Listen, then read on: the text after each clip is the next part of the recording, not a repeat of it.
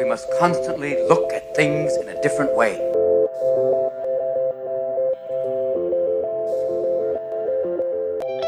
The Healthcare Education Transformation Podcast was created by two physical therapists out of the desire to learn more about the different educational roles in physical therapy and healthcare, and how healthcare education works by talking with educational leaders and people with different perspectives within physical therapy and across interdisciplinary lines on how education can be improved to disrupt the status quo of healthcare education.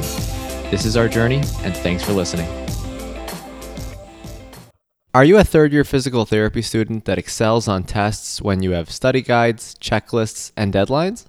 With all of the information available about how to prepare for the NPTE, it's easy to get disorganized and not feel prepared going into the big day. NPTE Prep Success is an online course that provides PT students easy-to-use study guides and step-by-step guidance through the NPTE preparation. To learn more, visit kylericeprep.com. Thank you again all for your continued support, and now for the show. Hello, everybody, and welcome to another episode of the Healthcare Education Transformation Podcast.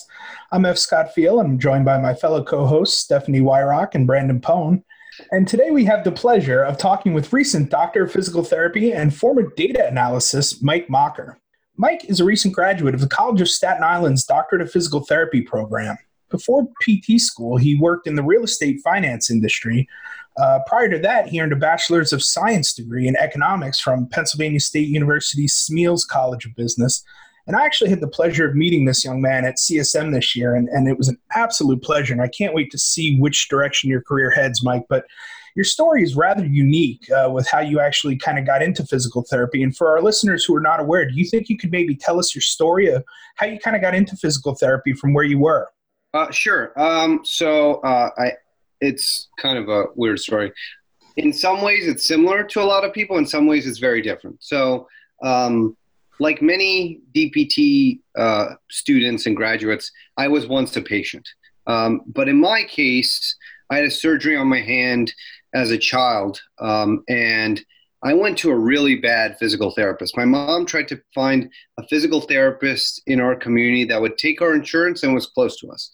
Unfortunately, he didn't know how to treat kids and he didn't know how to treat hands. So I still have some hypomobility in my wrist and I still have some lingering restrictions, but overall, it wasn't a great experience. And I always thought about, like, what would it be like if I went to a good physical therapist for this, somebody who actually knew what they were doing. I was a little intimidated by the prospect of physical therapy school originally. My undergrad program had a combined accelerate program associated with Jefferson. So you could do 3 years at the Abington campus and 3 years at Thomas Jefferson's DPT program. That sounded really intimidating. All the people getting in were like really top students. But eventually after graduating and kind of trying the whole cubicle thing, I thought that was just miserable, and I realized, like, I should just try, take some classes, shadow, and see how I like it. I went to a workers' comp clinic, which is supposedly by many people considered like the worst place to go. That was one of the coolest experiences that I've had. I saw somebody run a year after they got run over by a truck. So to see that and like see that crazy things are possible really got me inspired. I did well in my prereqs, and I applied to a few programs that I thought were affordable, and I somehow got into the College of Staten Island's program. I have always thought, Mike, that if I were to ever go back to undergrad and get another degree, I would totally go get my degree in economics. I think that economics is a really cool field, especially with some of the data analysis you can learn in economics. So can you tell us a little bit about what your bachelor's degree in economics consisted of and what classes you took for that? Okay, sure. So there's the general requirements, whatever the school has. I took some business classes, but for my major specifically, I had to take a lot of statistics classes and a lot of classes emphasizing foundational principles of economics. These are microeconomics, macroeconomics. There were some electives I took. Managerial economics, which is studying how like organizations handle their employees, what incentives can be created to encourage employees to do the right thing or the wrong thing. We studied how the banking industry often has poor incentives for people, and so as a result, they often break the rules. Unfortunately, we also had other electives. I studied healthcare economics, which was really interesting. It opened my eyes to all the costs associated with healthcare. So yeah, there were a lot of classes, but primarily in statistics and these kind of dry principles of economics courses. That's interesting. And Mike, how long does it normally take to get that degree in economics? Standard 4 years if you do the right things. Unfortunately, if you do the Bachelor's of Science option, there's a class called Econometrics. And at Penn State, at the time I was going there, about a third of the students would fail that class and then have to retake it. And so some people took 5, 6. Sometimes they had to switch out of the major. But you can finish in 4. I did it in 4. I don't know. Some people don't necessarily do it that way, but yeah. Interesting. And especially it's interesting how you kind of really said how you learned from how that degree really entailed a combination of statistics, macro, microeconomics, managerial aspects, learning more about the banking industry and the poor incentives with that, but also about healthcare economics. And, I'm really curious in terms of what do you think are the most important aspects based on what you've learned from being an analyst and what you've learned from getting your economics degree that you think healthcare as a whole needs to incorporate either more of or be more aware of? That's a good question. So I think healthcare employees need to be more aware of the structure of their organizations, need to understand the third parties, that specifically insurance companies, need to understand how these organizations function together and how they exchange information and interact, because unfortunately we have a lot of restrictions and a lot of students don't quite realize things when they're in school, and then they come out, and whether it's MD residents or DPT grads or nurses, there's a lot of complaints about healthcare, the insurance industry, complaints about other professions. We need to really learn more about how each party should work together and what we all should do to make this process as efficient as possible. Yeah, that's a great answer, Mike. And I think, that's part of the reason we started this podcast, right, was to kind of break down some of the silos and really, reach across the aisle from profession to profession and try to figure out how we can all make things better. But, as an English major myself, I kind of value this next question here. But, do you think that a BS in economics degree is valuable for students as an undergrad major prior to entering the healthcare profession? Why or why not?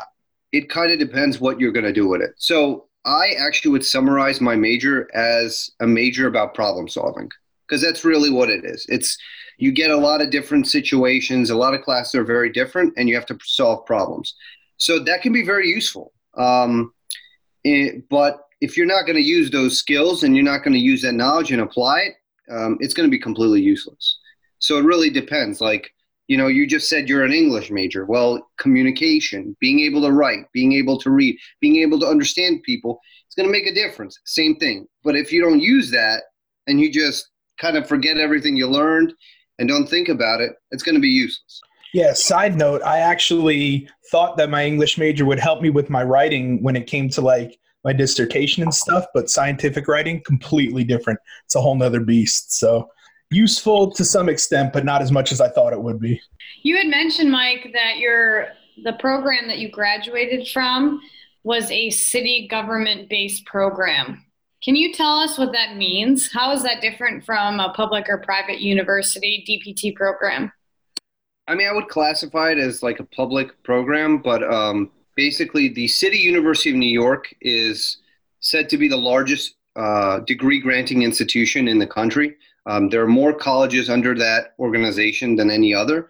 And there are 2 DPT programs under that institution, specifically Hunter College and the College of Staten Island.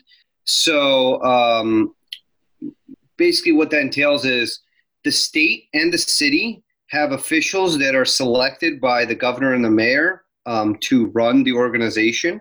And then you have like a lot of government involvement with that. There's state funding and city funding involved with the CUNY. So that's how it's different. It's heavily subsidized, and they're not really motivated by profits as much as, say, a private school. So tuition is really, really low.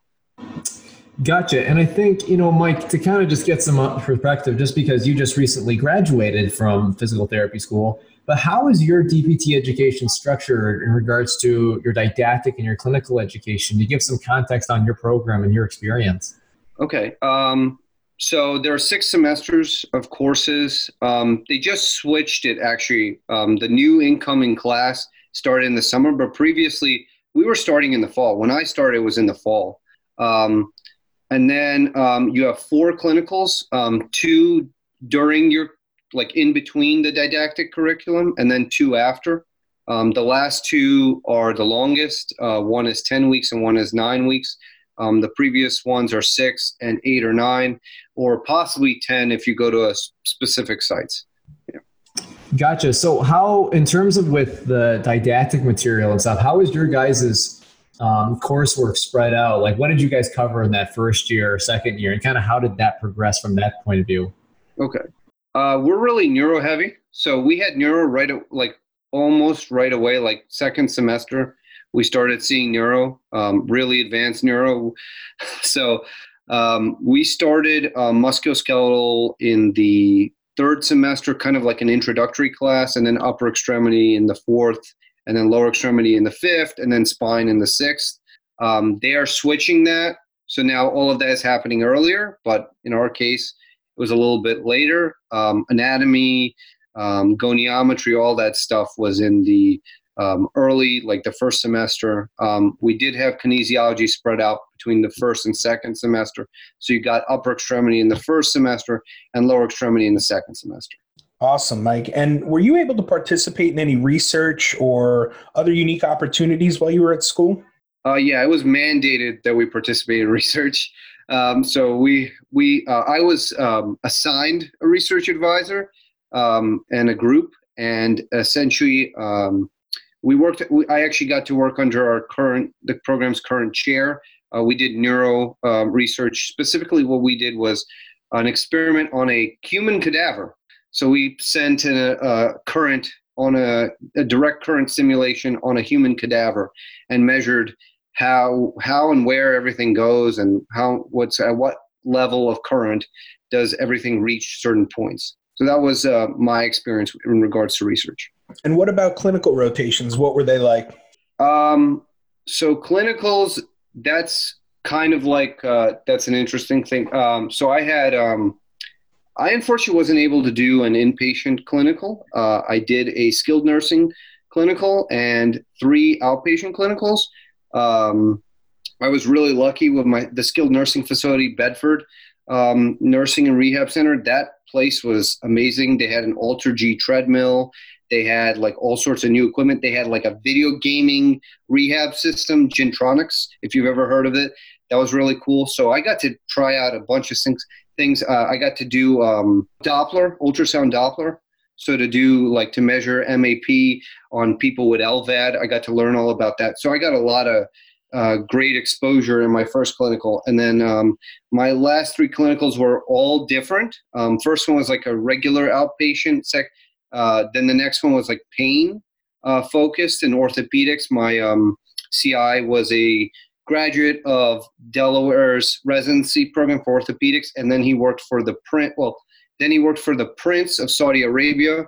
So he got to do some pretty cool things, and he was like teaching me a bunch of stuff. And then my last one was with Sandy Hilton and Sarah Haig at Entropy Physiotherapy, covering pelvic health and persistent pain.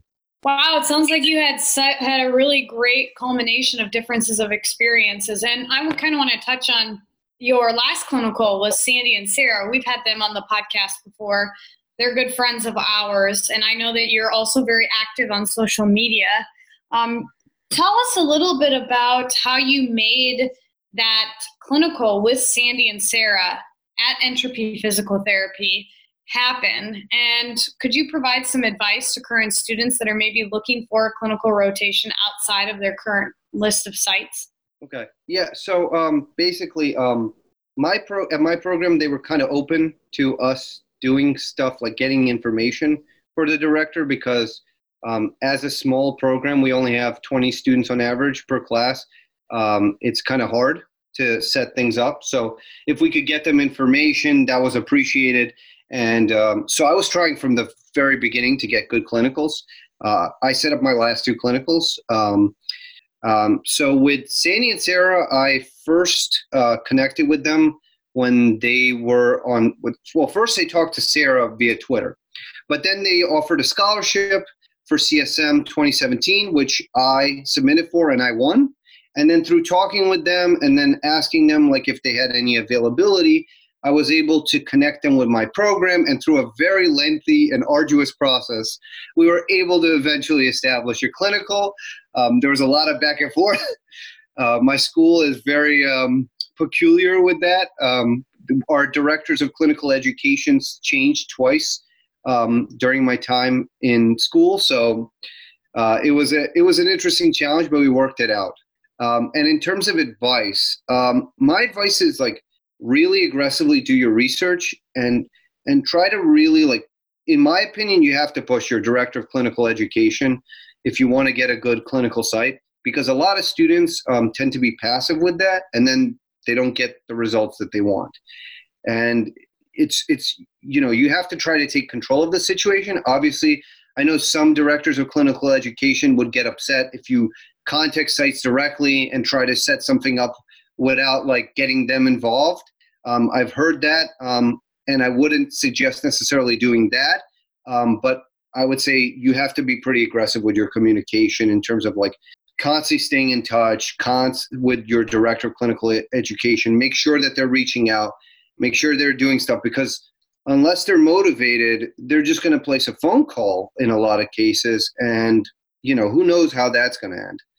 Yeah, Mike, I think that's a great point. I think you bring up a lot of good things there in terms of really being your own self-advocate. So really pushing the people in terms of making sure that this stuff happens and following through and fighting for yourself. I mean, not being overly aggressive, because you're right. Some programs, some ACCEs might be a little bit more open than others, perhaps. So I definitely can see that. So, looking back now, with you graduating now and you getting some clinical experience, looking back, what do you feel like were some of the biggest strengths of your program?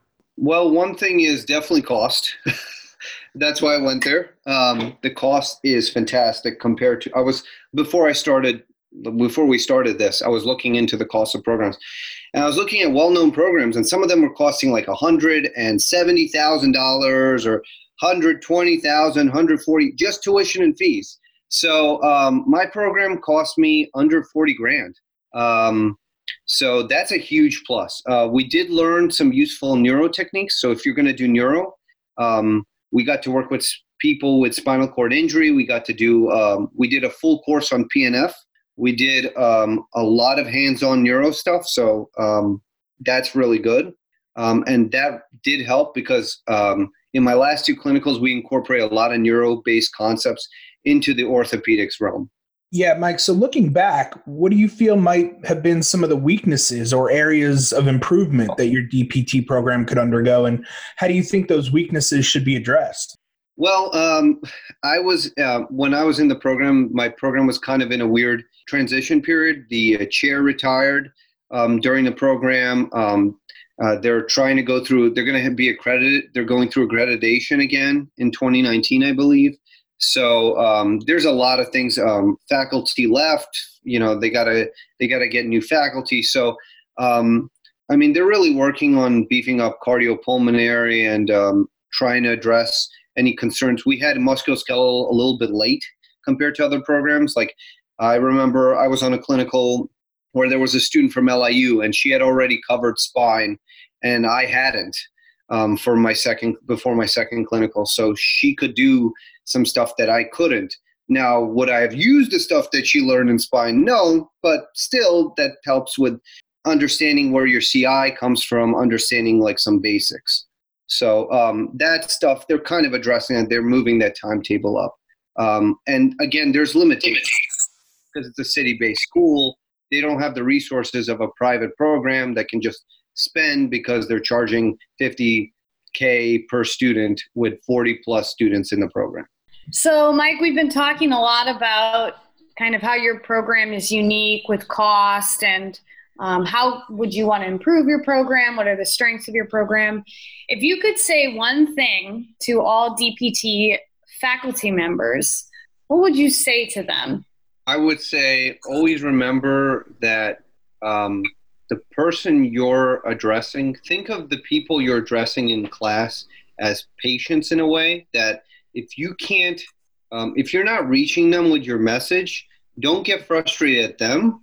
Change your approach and adapt to them, because I think I've seen some of that where they don't really do that and they get frustrated with the students. And I think that would really benefit all faculty members to realize it's not up to the students to necessarily, I mean, they have a responsibility since they're paying, but it's your responsibility to reach them too.